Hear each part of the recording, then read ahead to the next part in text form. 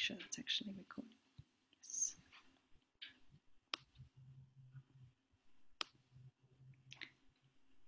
Hello, I'm Magdalena Ball, and I would like to begin by acknowledging that I am on the lands of the Awabakal people and pay my respect to elders past, present, and emerging. I am so delighted today to be chatting with editor and author Nicola Redhouse about her fantastic book, Unlike the Heart,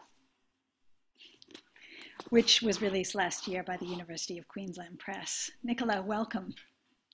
Thank you. Thanks for having me. Yeah, thanks so much for coming back to talk to me. We had a panel not too long ago for the Newcastle Writers Festival, and it was so good and so interesting that I promised online that I would have everybody back for a one-on-one because I think we really just grazed the surface in that session, and it just felt like there was so much more to talk about. And I really wanted to get into the nitty-gritty of each individual book. And I particularly want to get into the nitty-gritty of your book today because it's so interesting and such an unusual and evocative take on, I guess, what was a difficult time. But before we begin chatting, can I ask you to just open the show by reading a little from the book so people can get a sense, just a little bit of a sense of your style? Sure, yeah. I'm going to read a section from midway through the book, which is about the time that my father hypnotized me. My father, Aaron, had once reluctantly hypnotized me. As a teenager, thrilled by the discovery that he had been trained in hypnosis at university, I'd convinced him to try it on me. I lay with the reverence of one about to be sacrificed for the higher good. On the bed, Aaron and his partner Paul kept pretty for me in my bedroom away from home, the evaporative air conditioning barely diluting the heat of that Western Australian summer. Aaron held a pencil above me, its tip hovering in the air. I was to look at the dot of its lead point as steadily as I could. He brought it down slowly. He instructed me in a low, even voice to relax, to keep my eyes on the pencil, let my lids get heavy. Hypnosis relies on the subject's willingness to participate, and my father could not have found himself a more suggestible subject. My arm levitated on his instruction, my fingers numbed when he told them to. Do you remember that? I asked him now. He laughed. You begged me. I can't believe I did it. He was ashamed of the showman connotations of hypnosis after all these years. It's not something I do in my work, he'd said every time I'd nagged him to try it on me. I remembered my arm, inhabited of its own will, and how it had lowered itself back to its position beside me on the bed, and how my father had instructed in his somnolent bass that it would begin to go numb, and how it had. When he had approached it with a sewing needle, I'd not flinched. Didn't you stick a pin in my arm? I asked him now. He looked surprised. Yes, I remember that. The pin thing was to reinforce and confirm the suggestion I'd made to you that your arm was numb. Don't forget, the method of hypnosis I was doing is based on an idea of accessing the unconscious mind through suggestion. Back in the 1970s, before Aaron had moved on to his eventual interest in psychoanalytic therapy, he was completing his master's in psychology and had been trained in a kind of hypnosis called Ericksonian hypnosis, which uses a technique known as paradoxical communication. Milton Erickson, after whom it was named, was a maverick, prone to adopting rather offbeat strategies in his work with patients to engage what he deemed to be the patient's unconscious mind. He believed that in a deep trance, people have entered a state in which they are responding from a part of their minds that they're not aware of, an unconscious part. But his concept of the unconscious was nothing like Freud's hostile construction of self that banished unacceptable thoughts. Erickson said it was a healing force that could effectively produce change if communicated to indirectly or using metaphor, language, play, and storytelling rather than authoritative command. His prediction was that the person would resist overt direction, but their unconscious mind could be influenced. And I think you also told me it wouldn't bleed, I continued, eager to get to the part that interested me before our time was up. He looked perplexed. Something about it not bleeding rings a bell, but no, I would have maybe told you that it wasn't going to bleed because I wasn't putting it in very deeply. I said it to you so you wouldn't worry. I wasn't saying the hypnosis would stop it bleeding. Oh, I said. Aaron looked at me askance. Let's make some time to talk about this. I have to get back to my rooms, he said, wrestling with Noah from the high chair and holding him high so that Noah let out a joyful squeal. I can't recall, did you make some time to talk about it later, or is that the extent of the conversation you had with your dad? About hypnosis? Yeah, and about that particular session. Oh gosh, it's still something I talk to him about. He's getting rather sick of it. I'm still completely obsessed with hypnosis, and what happens and understanding it. Yeah. In the book, did I write about it more? No, I went on to the next part of that scene is me phoning my sister to verify her experience of what had happened, which was quite different. Yeah.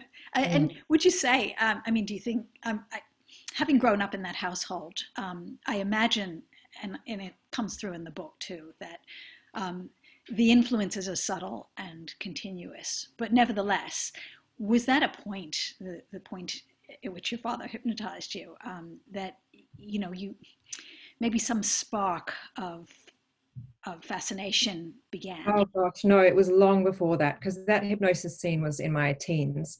But I'd become interested in my father's work from, I suppose as soon as I could comprehend what he did for his work, or even before that, when I just started to sort of absorb it.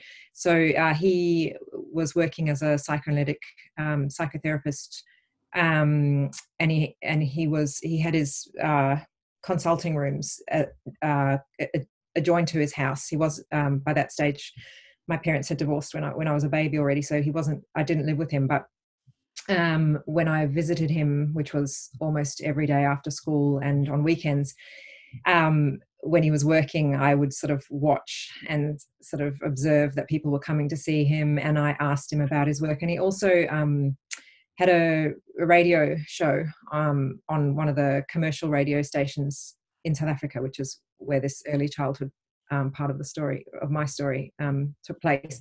He had a radio show where he would take calls. People would call. There'd be a theme every week, and he would sort of answer questions in this psychotic mode. So 1 week the theme was dreams, and people would call in with their dreams. And I was just absolutely fascinated by what he did. I just spent all my, I just wanted to know about how it worked. And then, when I got a bit older, started reading the books that he had on his shelves and that sort of thing. And it was also, very much a part of my mother's language and way of understanding. She had been heavily influenced by Luria, who I talk about in my book, and his work in understanding the brain as not localized, brain function as not localized, in her work in the health sciences. And also, as I write about, extensively in the book, she'd been heavily influenced by Freud and psychoanalytic thinking in her childhood and teen years. And interestingly, you didn't actually go into that field specifically. I mean, although a lot of your work pivots around those scientific subjects, you didn't go into psychiatry, psychology. No. Well, I sort of have had an allergic reaction to science, in the sense of, science is a method. It's such a broad term, but when I say an allergic reaction, my mind would shut down in high school when it came to the sciences. I was interested in the arts. I was interested in, I glazed over in, physics and that sort of thing. And maybe it took me a long time to recognize that what I was interested in my father's and my mother's work had this intense crossover in science. And as I grew up, but I'm talking about in my adulthood, as I began to sort of read more widely, I started to understand that my kind of pulling away from science was a bit of an anxiety in itself. That actually, I'm just fascinated now with anything that has that crossover with human experience and scientific endeavor. But no, I wasn't interested in going into that kind of work. I wanted to work with anything that involved writing, basically.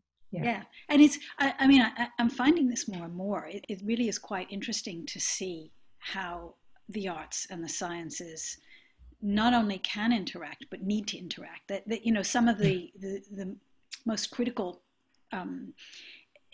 exegesis, if you like, or writings that I've come across in the past, say, 10 years, have all come from arts intersecting with science, not straight science, probably because of my own limitations as well. But it's, really interesting to me to see how for example, the way you explore psychology in Unlike the Heart is quite important, Mm. as important as, for example, a clinical study or Mm. have somebody within the field would study it.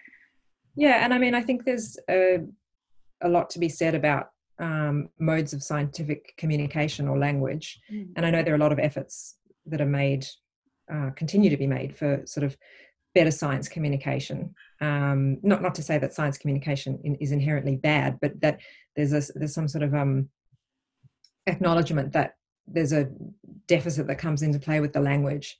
And one of the things I talk about in the book is not about the language of scientific endeavor for the layperson so much. Well, there is that, but there's also the tensions that arise with with scientific language within its own fields and fields that come up against each other. So one of the things that I really encountered in my own research, because I was looking into these two sort of disparate but connected fields of psychiatry, psychology, medicine, the mind, brain, these two kind of paradigms that supposedly exist on different planes, is the fact that in a lot of instances, I want to use the word headway, but it seems wrong when I'm talking about the mind and brain, but I will. Headway is not, there's an impasse when it comes to language, that often different fields are talking about the same thing but using different terminology, or using the same terminology but in completely different ways.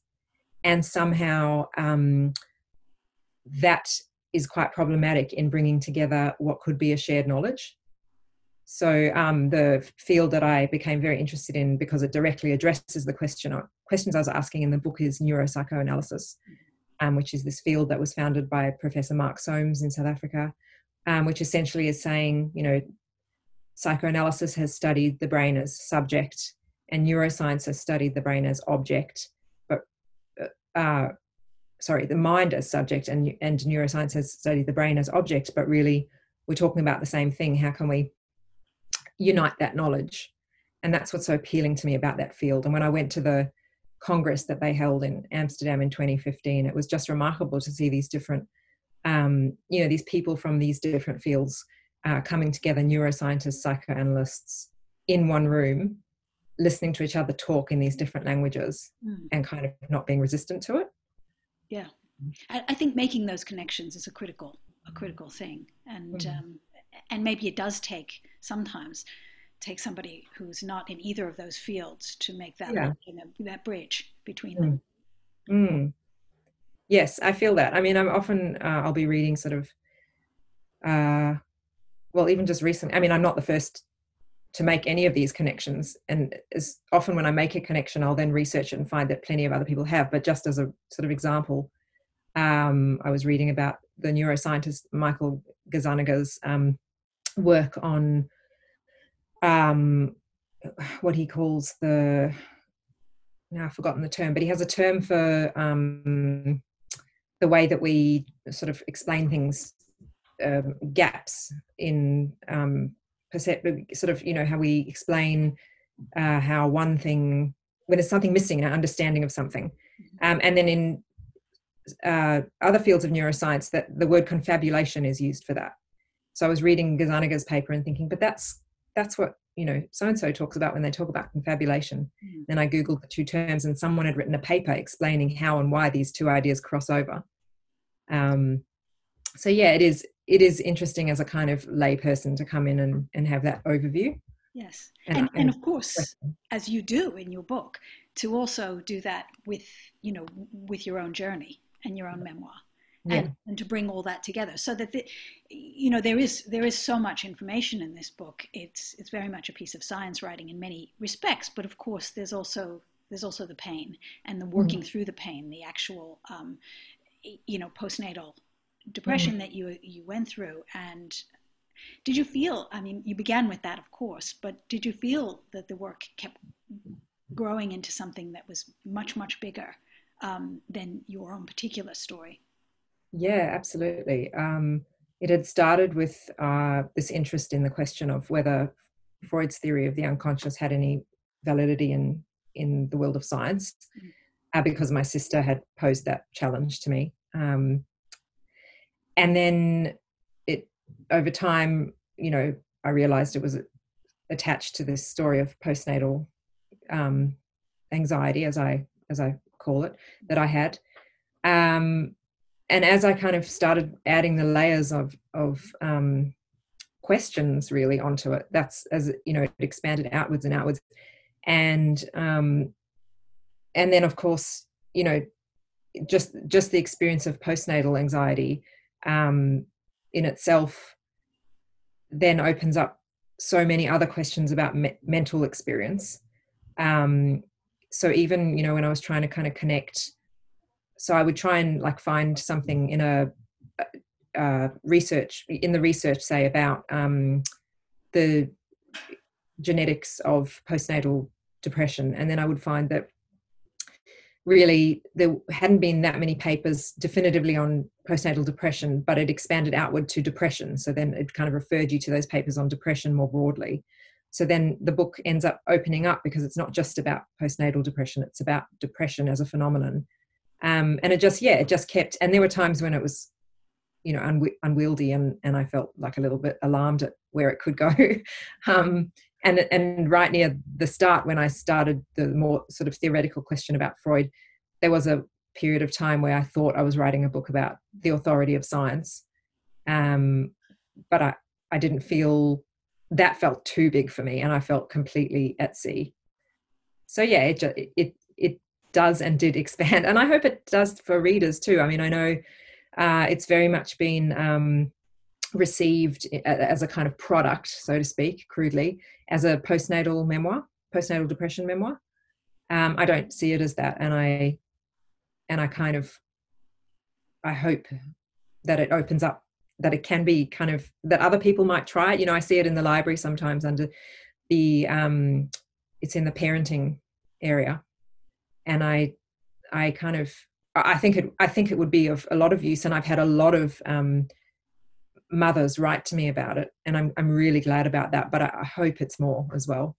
Of course, yes. And there are so many other strands that come through too. I mean, there's the whole genetic inheritance and epigenetics that you explore in there. And I feel in some ways, and that there's almost like a transcending of the negative, in that you have your own pain, but also it's kind of linked, almost like being part of Mishpucha. It's kind of linked to your mother and your grandmother, and that there's this sense that there's this, negative as it is, there's this sense of this genetic strand that connects all of you in a way that's almost kind of beautiful as well. Thank you. Yeah, I mean, I felt, the ways that things have kind of, I think I put it in the book, ricocheted down the family line, or the threads, that became more and more obvious to me as I researched and talked to my mother, and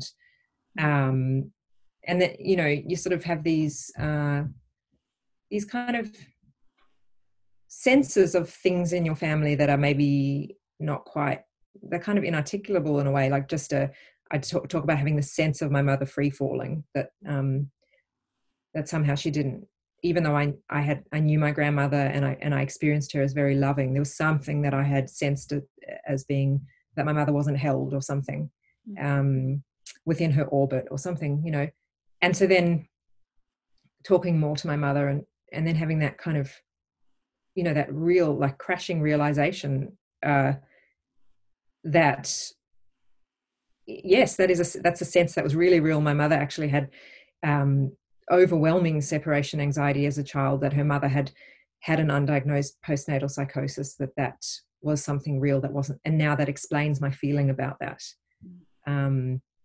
So writing it definitely kind of helped me follow those threads through and understand them better. Yes. And also that just even that being overwhelmed by love sensation, that sense of, caring so intensely about your child. I mean, I guess any mother can recognize that, that sense of, terror love, if you like. Yeah. Is there any other kind when it comes to children? That's right. Yeah. Should be called terror love. I terror love you. Yeah, I know. It's that kind of love where you're yelling at them because you don't want them to injure themselves. Yeah. Yeah. But also, it's tied up with that whole separation anxiety. Yeah. And the sense that you now understand something, you're now connected in some way, or understand something about your mother and your Yes. grandmother that you couldn't have before you went through this pain. It's a Yeah. Yes, absolutely. I mean, that experience of understanding the way that a kind of healthy separation occurs between mother and baby, and how and what that might feel like if it doesn't occur, that became so clear to me, not just in the writing of the book. Obviously, part of what I write about in the book is my own experience in psychoanalytic psychotherapy. That's what that experience has given me, that understanding of the implications of that separation and how it can happen. And I was going to quote, there's a really great line from Jessie Greengrass's book Sight, and I know I'm not going to get it right, I won't remember it, but it's just wonderful. It's about how that sort of realization of looking at her child, and the realization that her job now was to let her child go away from her safely. But I think that and that in some sense was the center of my anxiety the moment I had a baby, was suddenly realizing that I had to reckon with this really awfully difficult letting go gradually. Yeah. Yes. I mean, I also feel like the final section of the book, it's almost a point of a kind of healing, not just for you, but your parents. Almost a way of saying, look, whatever we did, the mistakes we made, the pain we went through, our flaws, this is a kind of we're healed. We can move beyond this, and that healing is also passed on to the reader. That it is in this complexity and in these struggles that we have that that make us who we are. Yeah, and I mean, there's a kind of idea in psychoanalytic work that part of what you're doing is coming to terms with reality, that you can't mourn until you come to terms with reality. And I think that's what I see it as, more so than maybe even healing. That healing implies in a way that you have recovered, or that the things have gone away, but there's something about, I mean, we see it in grief and grieving as well, coming to terms with the reality. As long as we push a reality away, we can never do the grieving we need to do. So I think that the book actually was really helpful in my family as that kind of artifact of everyone coming to terms with certain things, and sort of, I mean, it's not everyone's story that they write is going, there are things in my book that people in my family remembered differently, or there's a moment in the book that I talk early on in one of the early chapters about this really seminal memory for me of being at kindergarten, and a little girl coming up to me and saying to me, your father loves me more than he loves you, which I then, on being collected from kindergarten by my father, he explained to me that she in fact was a patient of his, and that had impacted on me a lot, and it was a memory that I never let go of. Definitely, because I had this sort of lingering feeling in myself of questioning about my father's love because he'd left when I was a baby, and that had been so seminal for me, that memory. And then sort of towards the end of the book, I write about how my sister came to me towards the end of the writing of the book in a conversation and raised that same memory, but she said it was hers. She said, remember the time that little girl came up to me and told me that she loved, that dad loved her more than she loved me. I mean, I was absolutely floored. I couldn't believe it. But, so I guess what I'm saying is my writing of this book is my version of things. It's not necessarily what we have to accept as reality and coming to terms with reality, but it has been that in my family, and it's been very helpful. Yes. And I guess even accepting that, there is no one truth. There's multiplicity, and there's no, yes. There is even everything that you describe is, I think you allow this in the book, in the writing style as well. And I think it seems to me that complexity is part of what you were working with, that you were allowing that to be there, that, that can be that comes through. multiple truths. Yeah.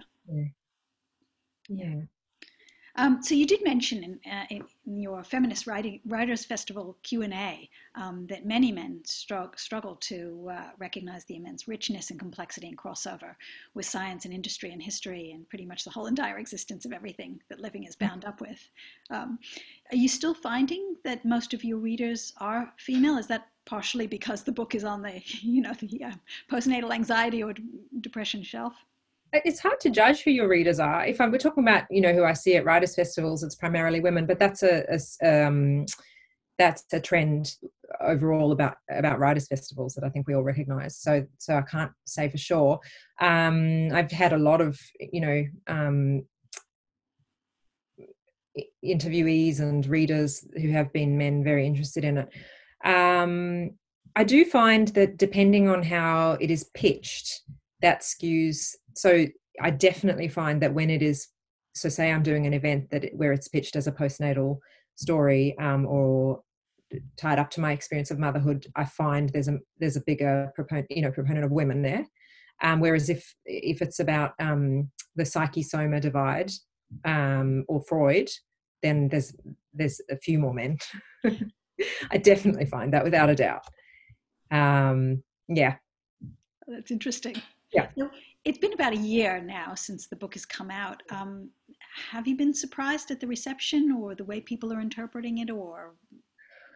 Oh gosh, I've been pleasantly surprised. It's so terribly overwhelmingly, it's such a vulnerable position to be in, to write a memoir, but a memoir that is, really so personal.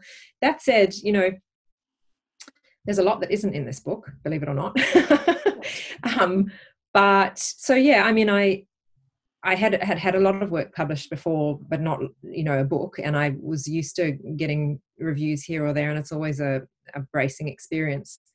But overall, I've only had an absolutely wonderful reception, whether it's been from postnatal organisations who have contacted me and who I've sort of become kind of a spokesperson for, or kind of supported in some ways, to the readers who do write, which is just the most wonderful thing. I can't encourage it enough, readers, to make contact with writers, because it just is really, of all the things that you can get from this endeavour, I think that's the most wonderful and valuable. And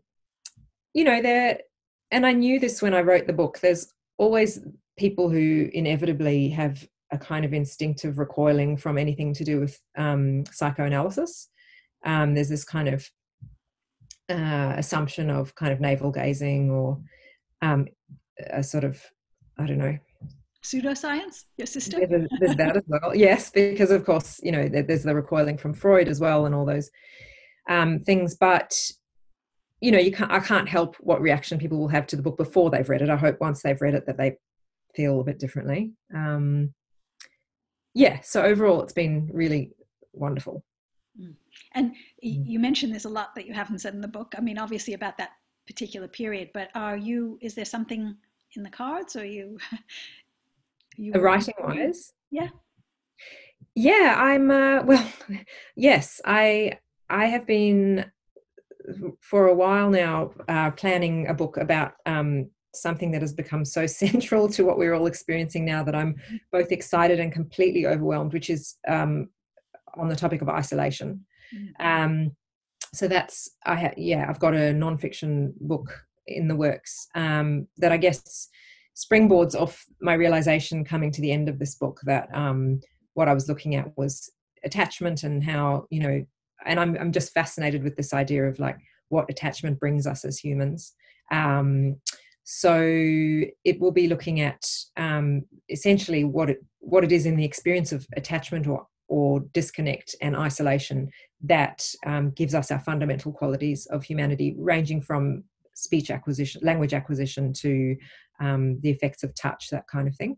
And I have a novel that I'm tentatively starting, but I can't even really articulate much what it's about yet. So on to the next things for sure. Yeah, wonderful. Yeah. Wonderful. Well, that is all we have time for. But Nicola, thank you so much for joining me today. It's been wonderful talking to you. Thank you, Maggie. It's always wonderful. 2 wonderful conversations. Thanks. Thank you.